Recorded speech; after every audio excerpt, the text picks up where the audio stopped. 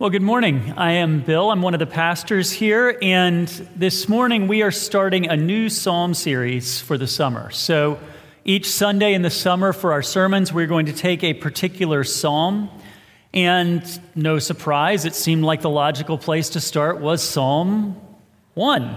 So before we jump into the text, let's pray together. God our Father, we come before you this morning with your word before us. Teach us by the work of your Holy Spirit. Enlighten our minds and our hearts that we may understand, and by understanding, see you work in our lives. Lord, we pray that you would do it, and we pray it in Jesus' wonderful holy name. Amen. So for about 6 months, ending just recently, if you'd gone up to New York City and gone up to the Upper West Side, there were banners everywhere for the opening of the New York Historical Society's exhibit titled Turn Every Page. It's the first exhibition of the archive of one of America's preeminent biographers, a man by the name of Robert Caro. Now, some of you may know Caro's work, many of you may not. You may have heard of him because he won a Pulitzer Prize for his biography of a man named Robert Moses that explains how much, even today, New York works the way it does and doesn't work sometimes the way it does.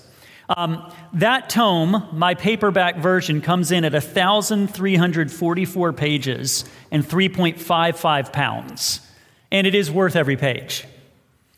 Now, after he finished that, Caro's project since then has been a massive 5-volume biography of Lyndon Baines Johnson, LBJ.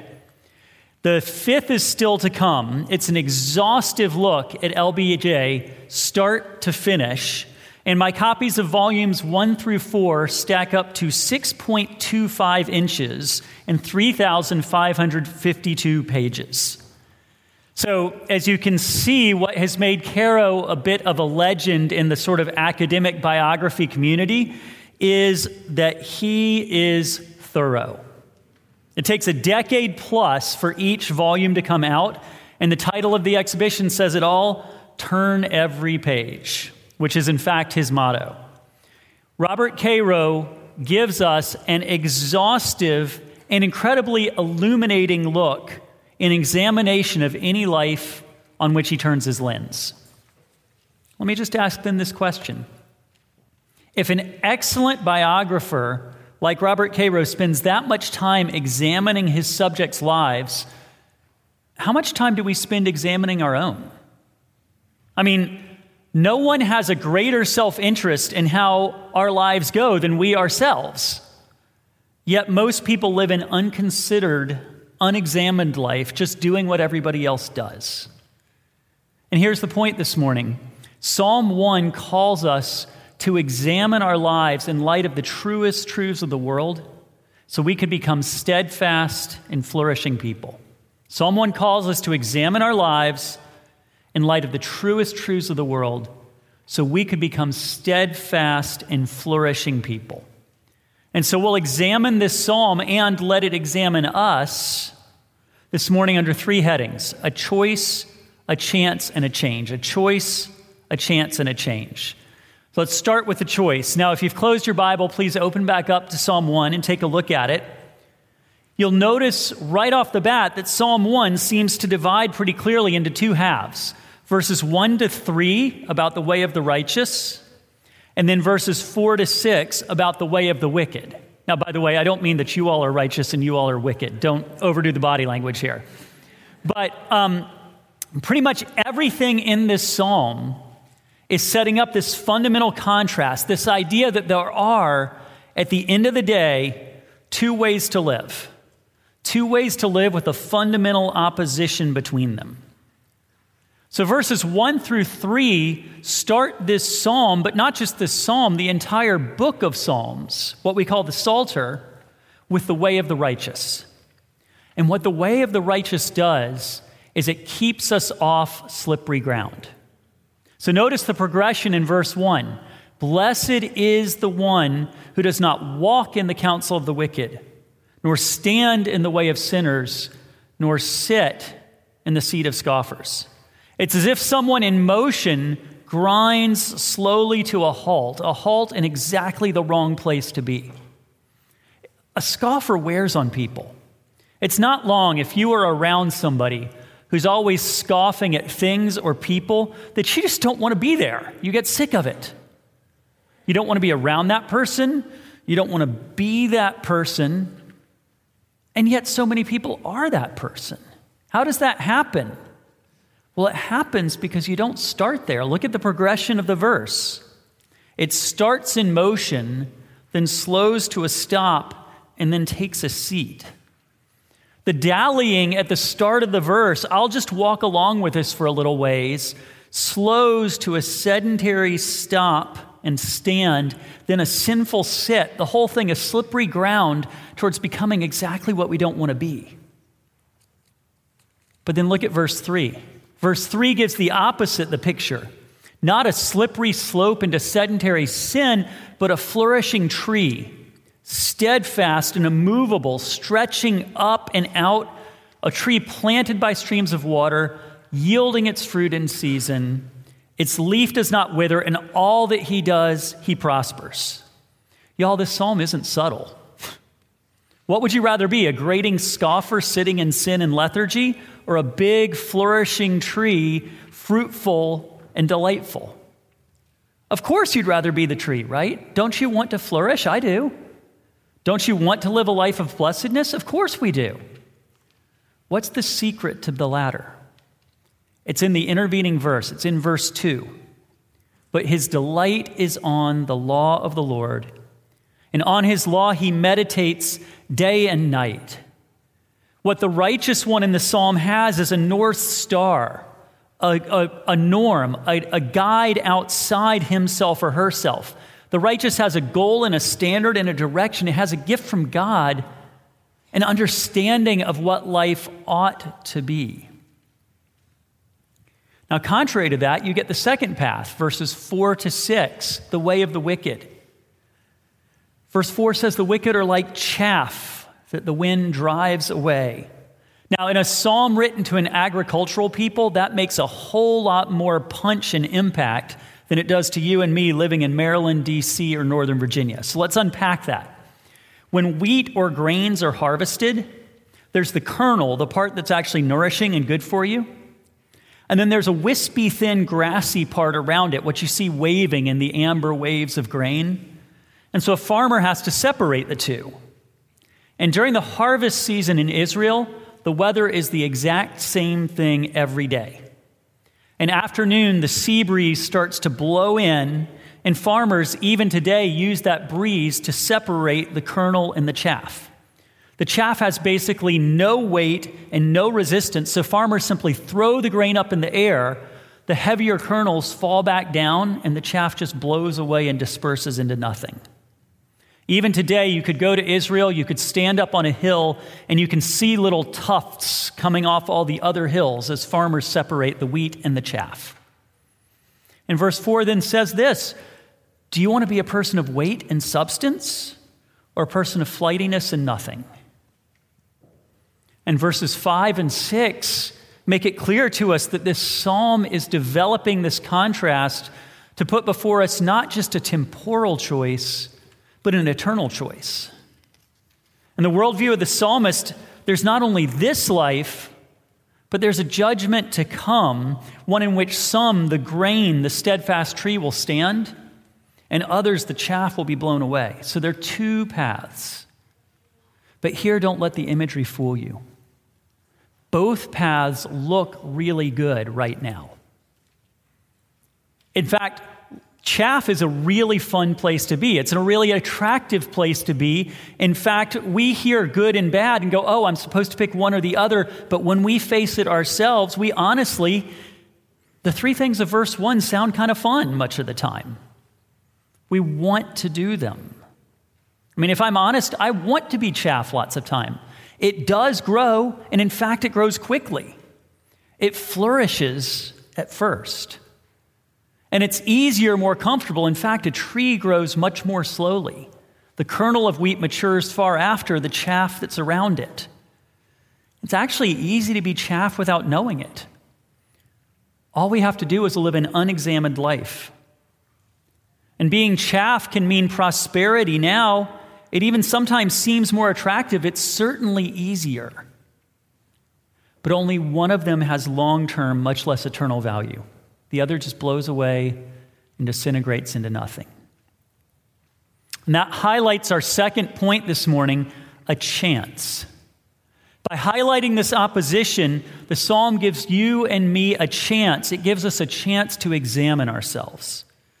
Because what we believe about where we're going, what we're becoming, changes everything about how we are right now. Think, for example, if you have a high school senior who's planning to go to either the Naval Academy at Annapolis or to West Point or to the Air Force Academy in Colorado, where he or she is going to force all sorts of decisions about life right now.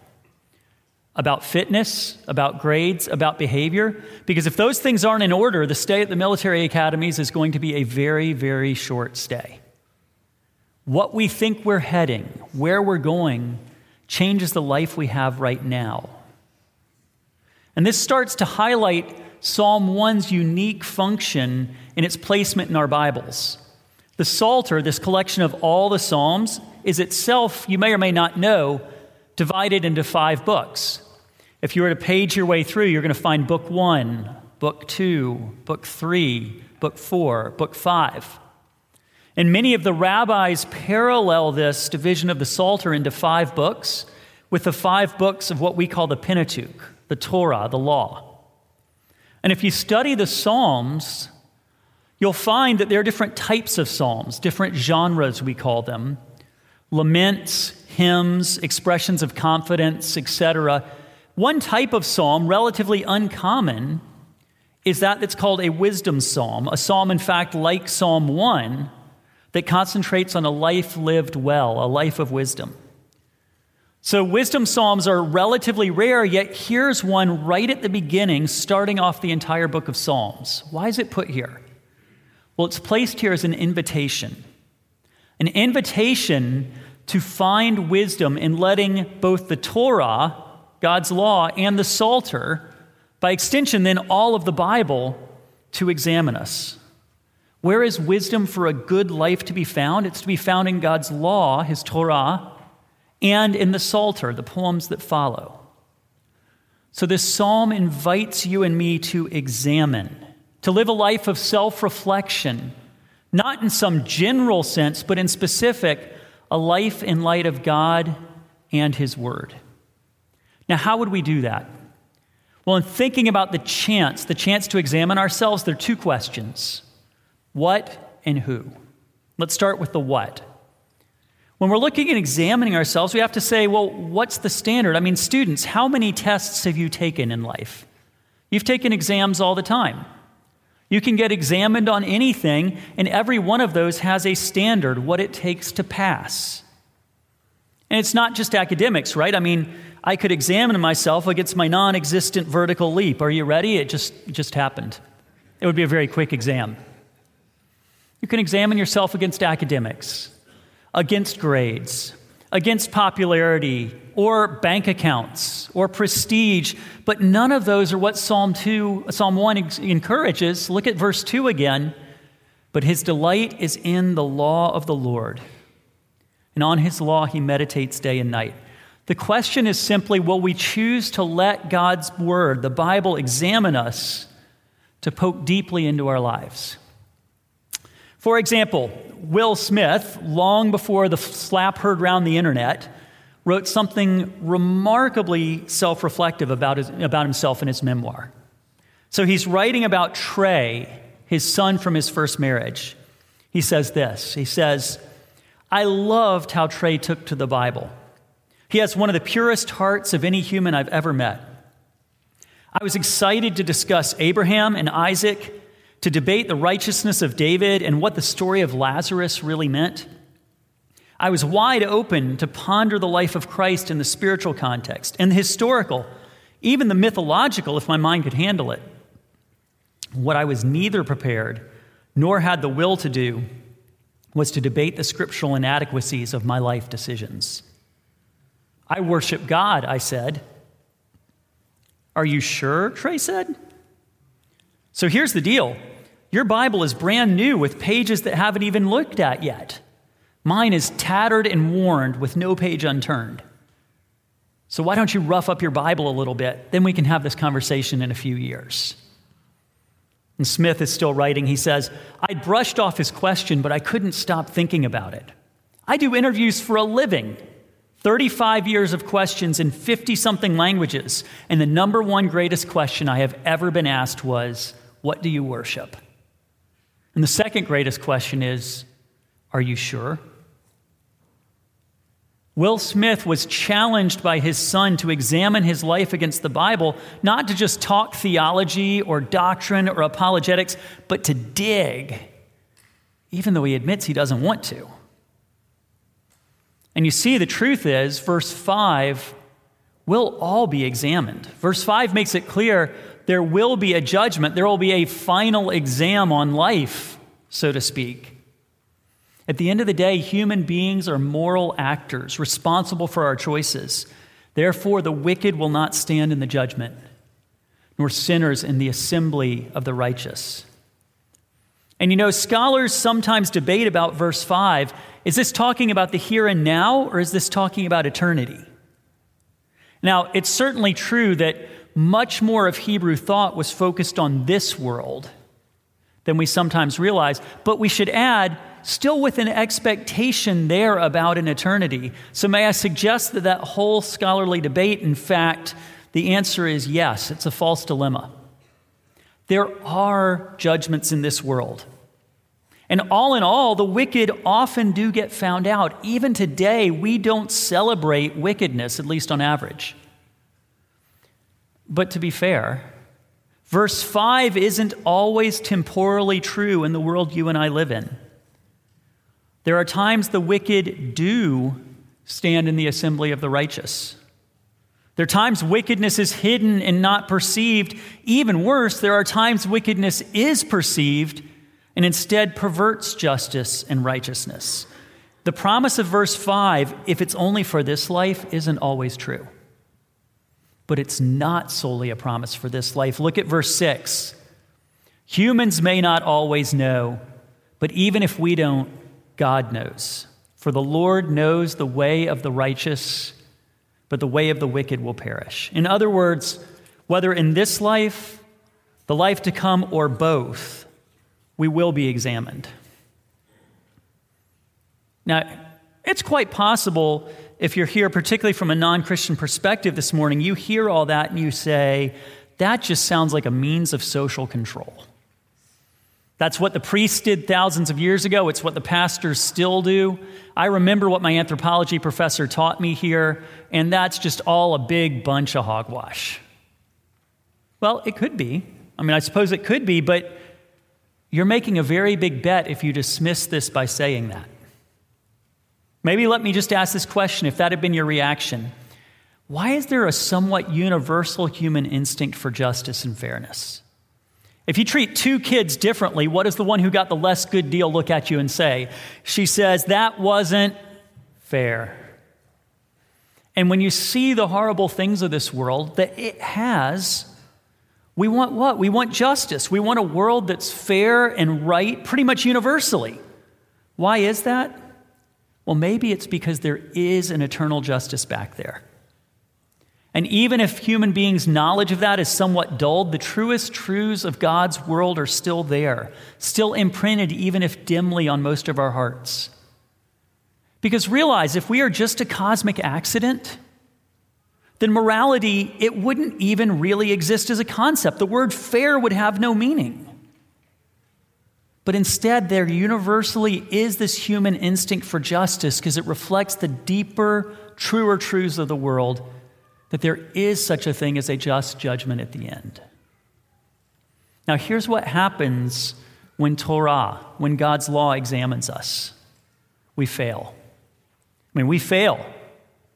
When the standard is an expression of God's perfect righteousness, a laying out of the truly right way to live before God and man, none of us can pass.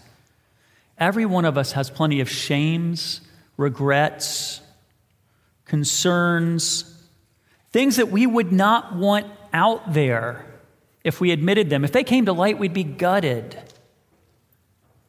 So in the chance to examine ourselves, the first of the two questions is what? And it's examine ourselves by God's word. The second then question has to be this: who? Who does the examining? Now, we can examine ourselves, of course, and we should, but here's what usually happens when we examine ourselves. We let ourselves off. You may say, for instance, nope, I just took account of everything while you're talking right now, and I'm pretty sure I'm actually a pretty good person. I went through it all, I did the self-examination, and I passed with flying colors. This world is pretty lucky to have me. Well, no offense, but I kind of doubt it, right? It's possible. But what that probably means is that your self-examination has been chaff-like, shallow. Here's what happens. We do want there to be morality, but we want to be the judge of it. Which means here's what happens. We complain when somebody else does us wrong, but then we excuse ourselves when we do somebody else wrong. Because in the end, when we fall short, what we actually want is a one-sided morality that holds them, binds them, and lets ourselves off. Because that lets us just do what we want. In contrast to that, let me read you another piece, one that I think shows a remarkable degree of self-examination, somebody who doesn't let himself off at all. Here's what this person wrote some years back. I've been with my spouse for almost 15 years. In those years, I've never been with anyone but the mother of my son.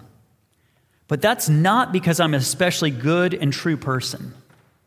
In fact, I am wholly in possession of an unimaginably filthy and mongrel mind. But I'm also a dude who believes in guardrails, as a buddy of mine once put it. I don't believe in getting in the moment and then exercising willpower. I believe in avoiding the moment. I believe in being absolutely clear with myself about why I'm having a second drink and why I am not. Why I'm going to a party and why I am not. I believe the battle is lost at happy hour, not at the hotel. I am not a good man, but I'm prepared to be an honorable one. Now, if you're wondering who that is, by the way, it's Ta-Nehisi Coates, one of America's most influential progressive atheists. And that's exceptionally admirable. And while I certainly don't agree with his progressive atheism, I admire what he's saying here deeply. Though I disagree with him in many areas, there's much about Coates here that I admire, and we should. But here's the thing. Biblically, even that's not enough. You see, even then, that standard is behavioral. Did I do it or not?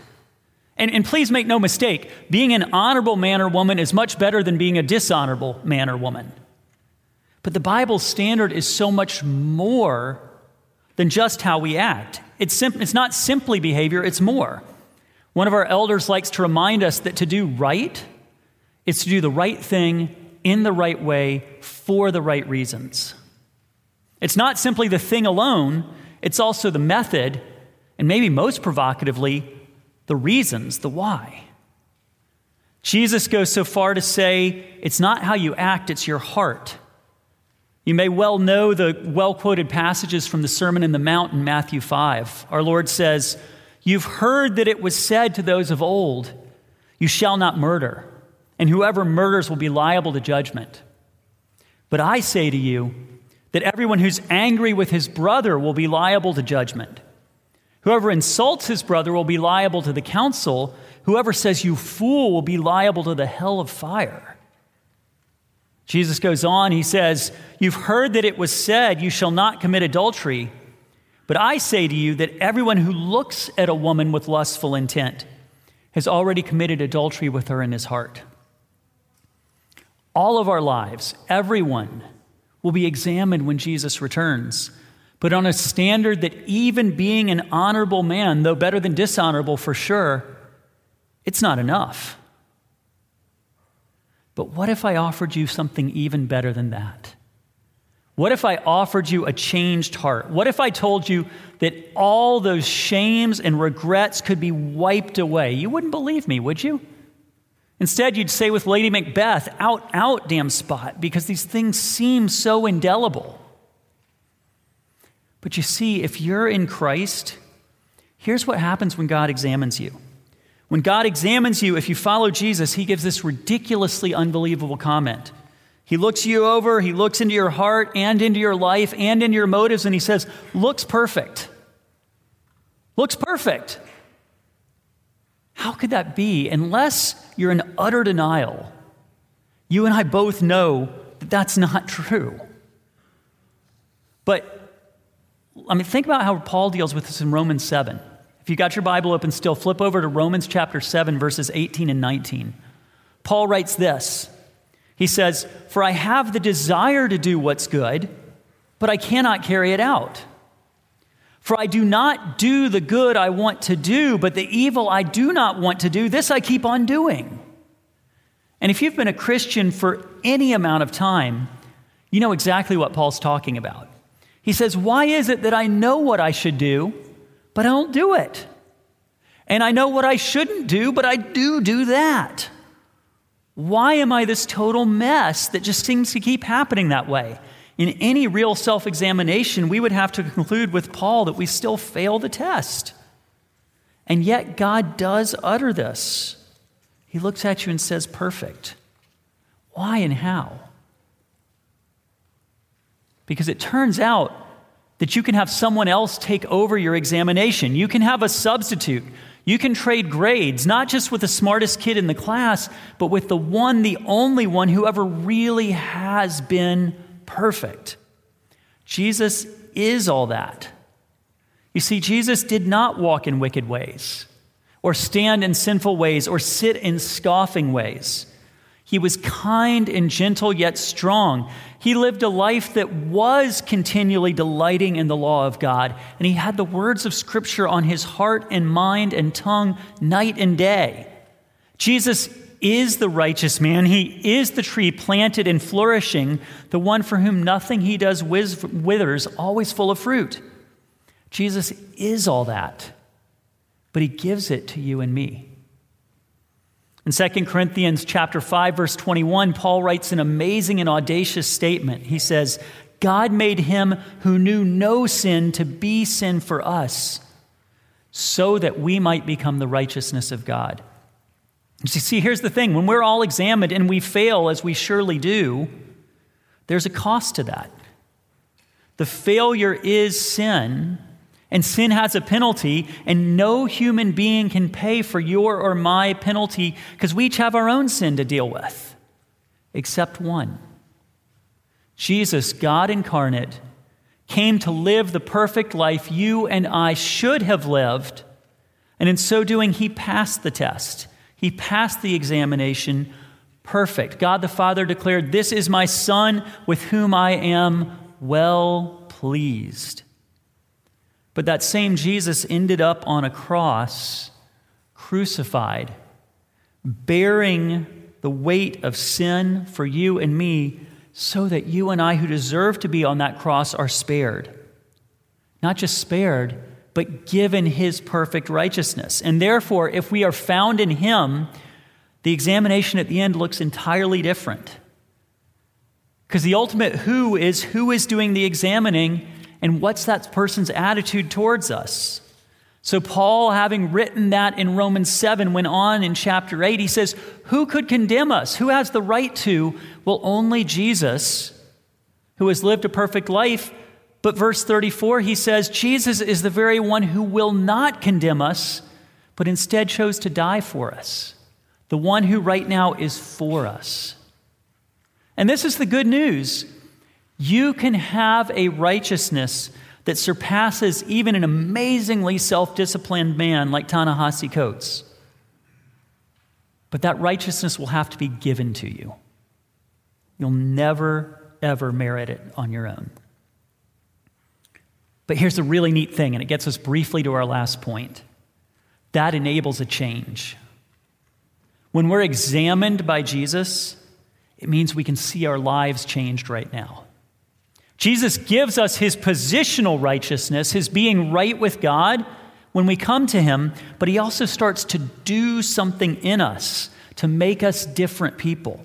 He starts to form us, to shape us, to grow us. He makes us new, not just someday, but right now.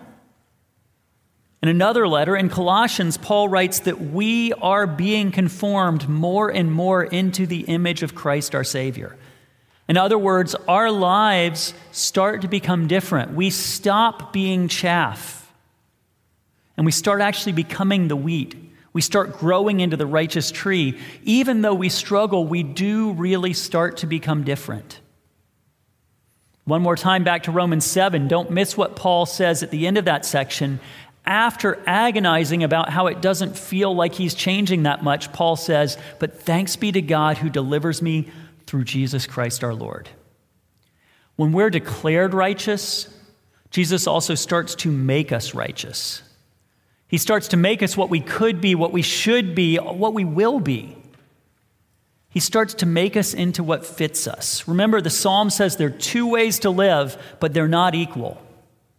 One is what's really good for us and good for our world and our society. The other looks more fun. It seems easier, and we're apt to pursue it. But down that road is utterly and ultimately deception and destruction. I mean, have you ever thought about this? Why does God give us a law? Why does he tell us what we should do and shouldn't do? Is he just a great big killjoy? I mean, it can seem like that sometimes, doesn't it? Because honestly, you know what? I'm apt to love the wrong things. I don't just like being chaff, I love it. I think it's what I'm made to be. I think that's being my most authentic self, but the Psalm says it's not. You were made for more. God does call some things right and other things wrong, and when he does that, it's because he wants what's good for us. He doesn't want us to be people of nothingness, blown about by the cultural and emotional winds that would scatter us if we're chaff. He doesn't want us to be people of scoffing and mocking, leaving a relationally devastating trail with others. He wants us to be flourishing and fruitful people. How does that start to happen? Well, it's that contrast of verse 2 one more time. That God's word becomes our delight, that we've got our minds set on it day and night. And when we start engaging God's word more and more, he makes us new and makes us different. He grows us into a flourishing tree. We become humble enough to be changed. Here's how it happens.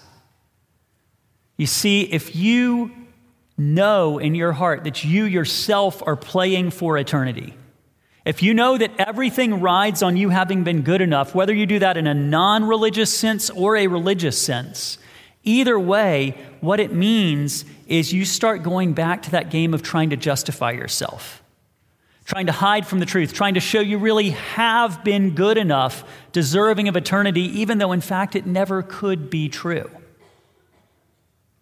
But once you know that eternity has already been secured for you, not by your own righteousness, but by another's, well, there's unbelievable freedom. Suddenly, we have the freedom to admit when we messed up. We can show our flaws. We can avoid having to double down on increasingly indefensible things we said in public because we'll never retract. We could admit that maybe we voted wrong, whichever side we voted on. We could admit we blew it, morally, relationally, whatever. We might even develop the humility to be willing to change our minds. You see, once we realize that eternity has already been bought for us, there's a freedom that the now doesn't matter as much. So we can admit we're a mess. We can admit we're sinners. We can admit that we have to reconsider. We can start to re-examine our own lives right now. And when we do, God loves us enough to show us things we might not have wanted to see. To show us things we might still not want to see, but that we need to see. And we can humbly see those things and start to let him change us because we no longer need to defend ourselves and our self-image. And I got to tell you, when that happens, you become a much nicer person to be around. A much nicer friend, a person who starts to be changed and transformed to grow. You become like that growing, stretching tree, a tree planted by streams of water, yielding its fruit in season with leaves that never wither. In other words, the freedom that comes with eternity having already been established by Jesus frees us to become what we always ought to be now. It opens up us to be different people, the people we always ought to be. It frees us up to examine both our hopes and our lives, and to do so in light of what God shows us as true flourishing. So, to close it up, if you are a non-Christian here this morning, let me simply ask you this one question. Encourage you this. Examine your hope. I mean, truth be told, there is something like verse 2 for you. Something that you think is life, something you just can't stop thinking about day and night. What is it? Ask yourself what you're chasing, and then say, if I even got that, would it really make life work? Would it actually make eternity secure? Will it? Often, when we really examine ourselves, we realize that what we're chasing won't ever work. Now, if you do follow Christ this morning, realize you have already passed the most important exam ever, and God is for you. Well, if so, we are free to live with an honesty and a humility and a patience and a kindness, with a confession and a repentance, with no need to defend ourselves. It's a style of living that could be the most countercultural thing we would ever do. And there's a very specific step to get there. Spend time in your Bible. Do it every day. Rough up the pages, as Trey Smith said. Read it, and don't just read it, but let it examine you. Let God's Holy Spirit work through the text to open you up to be a different person. Where would you start? Well, maybe this summer, how about the book of Psalms? We're going to be preaching one each Sunday, but there are 150 of them. So consider taking one psalm each day and then reading it, and as you read it, asking God to change us as we do. Read the text and then say, God, show me where I'm chaff. Show me what it means to grow into a tree. Come back to the beginning. I think I'm really glad my life won't be examined by Robert Caro. He writes about people who have huge amounts of power, so I am remarkably safe from his pen. But I'm glad, because I wouldn't want him publishing all my junk. And there's plenty of junk in all of us to publish. But when we're examined by Jesus, realize he sees all the junk, but he doesn't publish it. Instead, he takes it upon himself, cleansing us, making us new, and enabling us to step into a life that's an open book before him, to become new and to flourish. Let's pray we might be able to do that this summer. God our Father, we pray and ask these things. We ask that you would make us new, that you would make us men and women who are humble, able to see where you might make us flourish, who don't defend ourselves, but who lean on your grace and have you bear us up. Would you do that in us and through us by the power of your name, we pray. In Jesus' name, amen.